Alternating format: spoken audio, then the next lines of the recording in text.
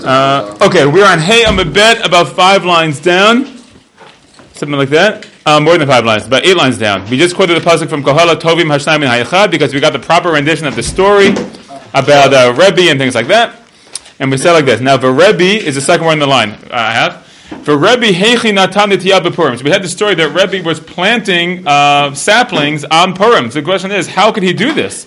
V'atani Rav Yosef, but we learned that Rav Yosef taught us that Simcha u'mishteh b'Yom Tov. We have this line in the Megillah. It's the day of Simcha, Mishteh, and Yom Tov. Gladness, Mishteh, like like having like meals, festive meal, and Yom Tov. Simcha melamei she'asrim b'hesped. The word Simcha teaches us that these days of Purim are prohibited in eulogies. Mishteh, having the festive meal, melamei she'asur b'tanit, tells us you're not allowed to fast. The Yom Tov, melamei she'asur b'asiyat melacha, teaches us you're not allowed to do melacha. And even though maybe we would say, wouldn't be exactly the same definition as we have on Shabbat or Yom Tov necessarily, but at least like Chol HaMoed or something like that, that certain basic melachot and planting a tree certainly would fall into that category. So how could Rebbe do that?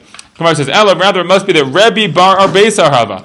Rebbe must have been a bar Arbeisar, meaning a ben of the 14th of the day, 14th of Adar, that he observed Purim on the 14th. V'ki Natan, when he was planting B'chameisar Nata, he planted on the 15th. Okay, so for him that wasn't Purim. So that was okay. So that was apparently, maybe that was the story. Gemara says, Aini, is that so? V'ha Rebbe b'Tiveria Hava, but Rebbe the Nasi lived in Tiveria. Utiveria mukefet choma mimot Yeshua binunavai. But Tiveria was surrounded by a wall from the time of Yeshua. So it can't be, because he would have to observe it on the 15th.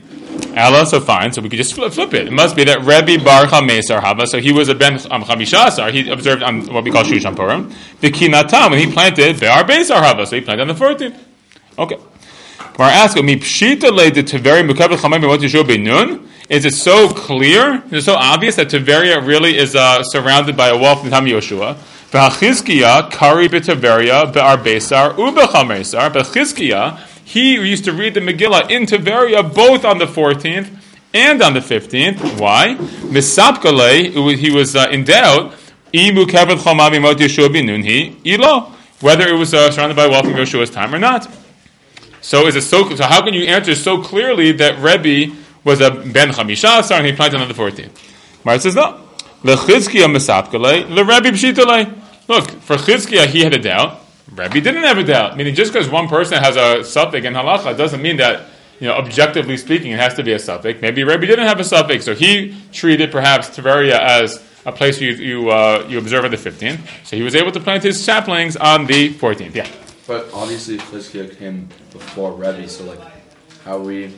I don't know if he's before necessarily. I think they're contemporaries. Oh, really? I think so. Consider it old today. I'm not sure what we say about Tiveria. We'll see. We're going to have more discussion about Tiveria a little bit later on. Practically speaking, I don't think so, but I'm not totally sure. Okay? It says, V'chibshita le mishari. And the Gemara says, well, even if it is obvious to him, is it still permissible for him to plant? V'aktiv, but it's written, B'Megillat Ta'anit, in Megillat Ta'anit, right, which is his book of all the different days where you're not allowed to fast and things like that.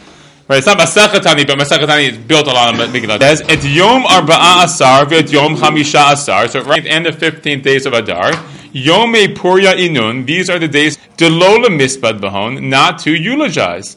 V'amar Rava, and Rava says, Lo nitzrecha ela le'asor et shalzeh, bezeh, bet shalzeh, bezeh. Rava says, the only reason it was necessary, right, Lo nitzrecha ela, it was only necessary to list these days in Megillat Ta'anit, because otherwise you just look in the Megillah, you know that Purim is a special day, to tell us that you can't, to prohibit from one day to the other, meaning that if you're a 14th person, you still can't do these things on the 15th, and vice versa. So if that's the case, even if Rebbe is observing the 15th in Tiveria, he's still not allowed to plant on the 14th, you would say, because the same observances seem to apply both on the 14th and the 15th, whether or not you are actually observing the full Purim.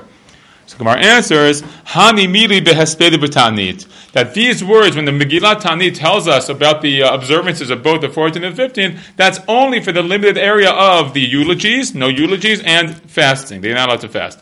Ava melacha yom echad betulo. When it comes to the prohibition of doing melacha, of doing work, that's only one day. That's the response. Okay, so again, so that would be the thing that even though we say that 14th and 15th, right? If you observe Purim, you guys will in Yerushalayim this year. So even on Yudalit, even on what we call regular Purim, you would not be allowed to eulogize or fast or things like that. You wouldn't say tachadu and all those things, but you would be allowed to do malacha. That's the idea here. Okay, so Gemara says, "Any is that so?" But Rab saw a certain man who was Shadi Kitna, means he was planting flax on Purim, Vilatie, and he cursed him. Velo Tzamach Kitna, and his flax did not grow. So again, so why? So if you're telling me that malacha is permitted on the other day that you're not observing, well then why would Rab get upset at this person? Gemara says, Hatam Bar Yomahava. Okay, if he says no, the reason he got upset is because that guy was planting the flax on the day that was his Purim. Okay, so right, so this is a funny Gemara, like it's asking a lot of like, well, how can you say that? And we come up with like these very clever responses, which are again reasonable suggestions how to understand these stories. Yeah. Isn't it a little strange, like the Boulder story? It's like someone was like looking at another person saying, "Oh, that person's doing malacha." But the whole point is that maybe your day versus their day is different. That person could very easily be doing malacha. Admittedly, you can, and to you it's forbidden.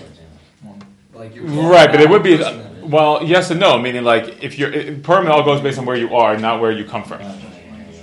So, like if you're in that city, that's what you're seeing. Like you're seeing what you should be observing. You know what I mean? Like if you guys, for instance, if you guys decide to come to the, let's say to, you guys went to Tel Aviv. Purim, let's say Purim, you're off on Purim, right? So even the 4th, you guys are going to observe Purim on the 15th. But the 14th, you're basically off. So let's say you went to Purim. What's the Tel Aviv Purim scene? So you go there for Tuesday night. So the truth is, you can put yourself in a state of obligation. So if you're going to sleep over in Tel Aviv on Purim night, you have to hear Megillah at night. In the morning, you have to have a Suda. You have to do Matan Lev Yanim. You have to send Mishloach Manot. You can create an obligation. And then you go back to Yerushalayim, you'll do it twice. Exactly. Same thing for us.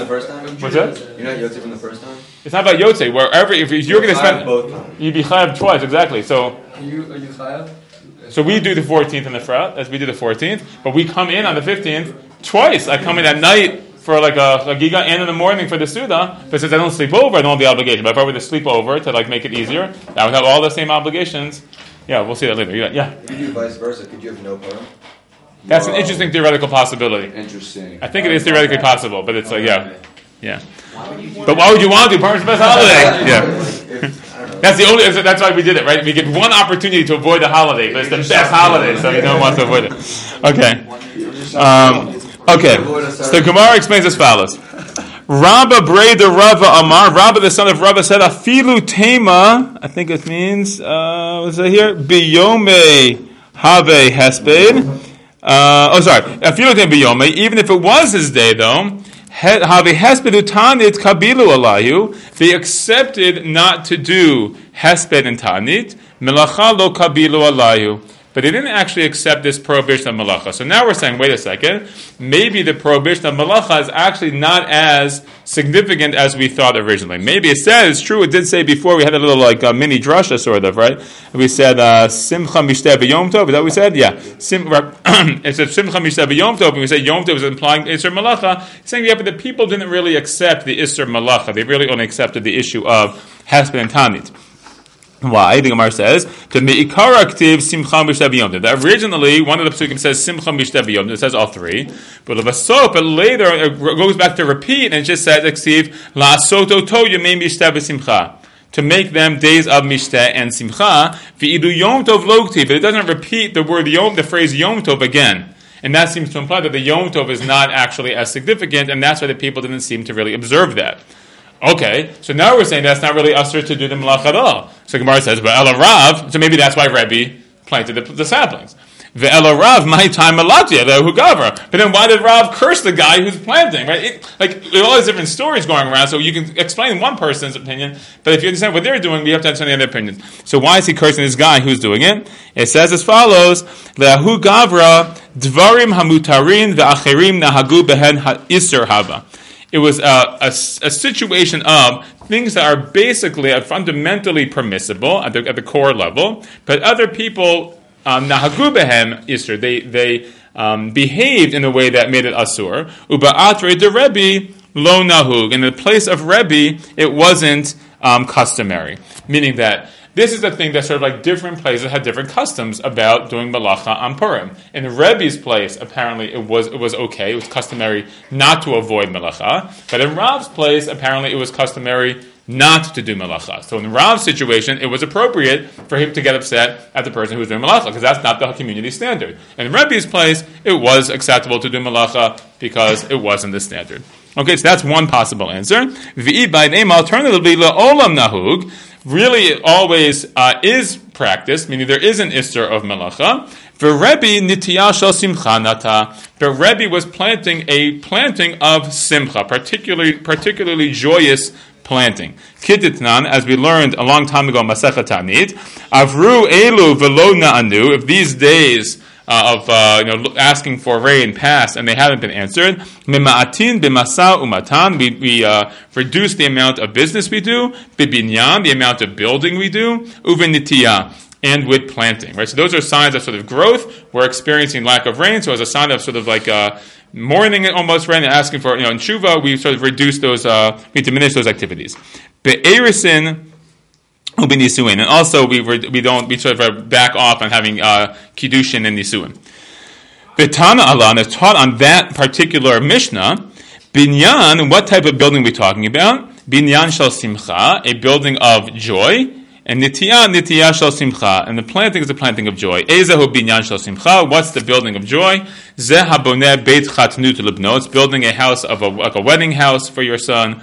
Ezehu nitiyah shel simcha, zeh hanotea avur nekish melachim, and nitiyah, planting of simcha, is planting some type of like king's orchard. So the idea would be that type of planting is what's prohibited in the case of, what we don't do in the case of mourning. So when we're looking to do the opposite, on Purim, dafka like a netiyah of shel simcha would be in the spirit of the day. Regular netiyah would not be in the spirit because we have an isser malacha. But a netiyah shel simcha would be, would evoke the proper emotions for the day, so that would be good. So maybe that's what Rebbe was doing. So there's two different possibilities of that. Okay? Great. So that was a long explanation of what Rebbe was doing, why he was planting. Gufa. Let's go back to something that came up during that discussion. Chizkiya kari b'Tiveria bar Beisar v'Chamesar mesapkeli mikavel chamayim what Yeshua b'Nun hi ilo. So Chizkiya, he observed Purim both on the 14th and 15th. He had a suffix. He was in doubt whether Tiveria was a walled city. Umi mesapkele milta to Tiveria. Is it true? Did he really have a doubt about this matter of Tiveria? Vakti, but it's written in Sefer Yoshua itself.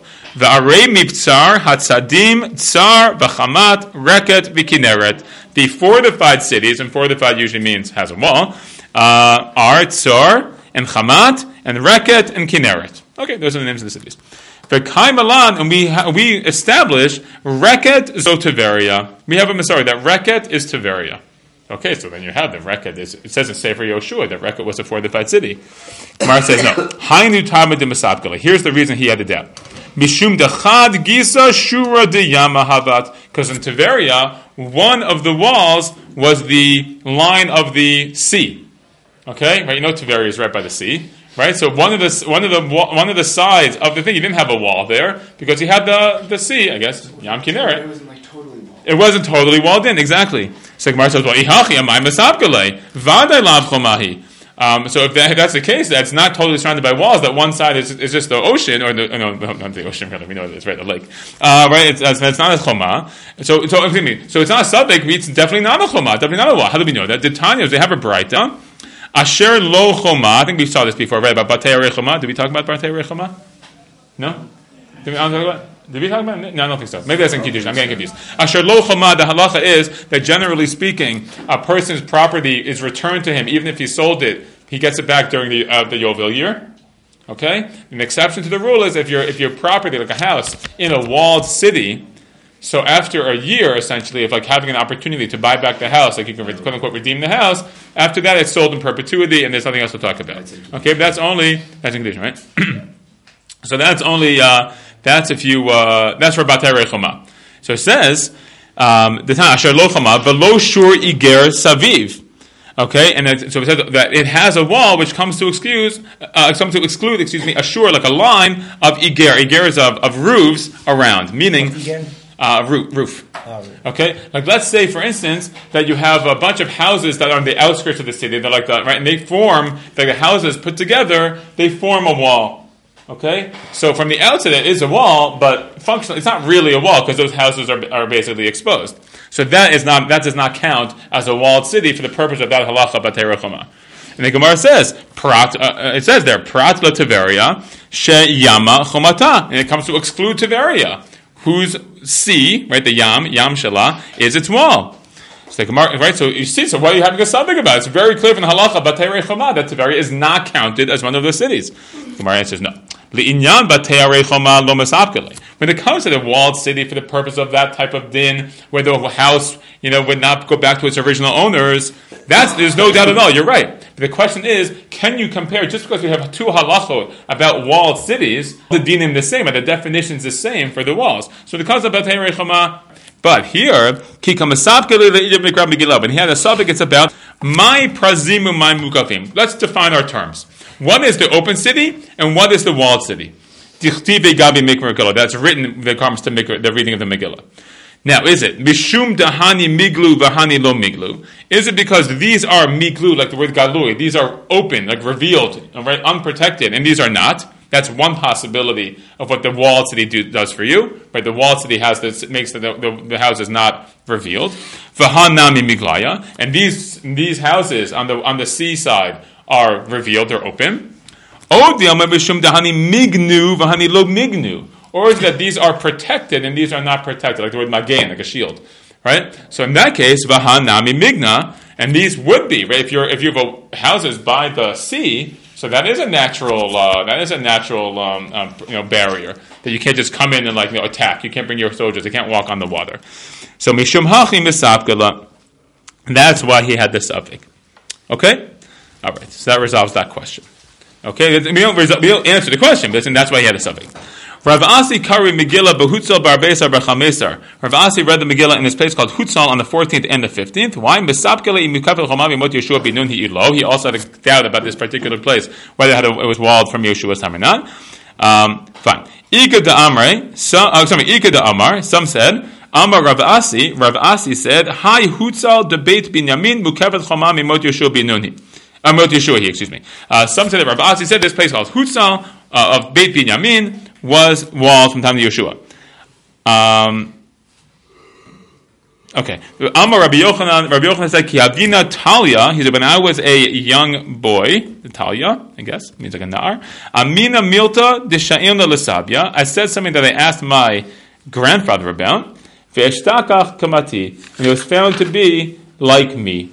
So we'll leave a little bit of suspense what that in fact will be, but we'll continue tomorrow. All right, Yishkoach, everybody.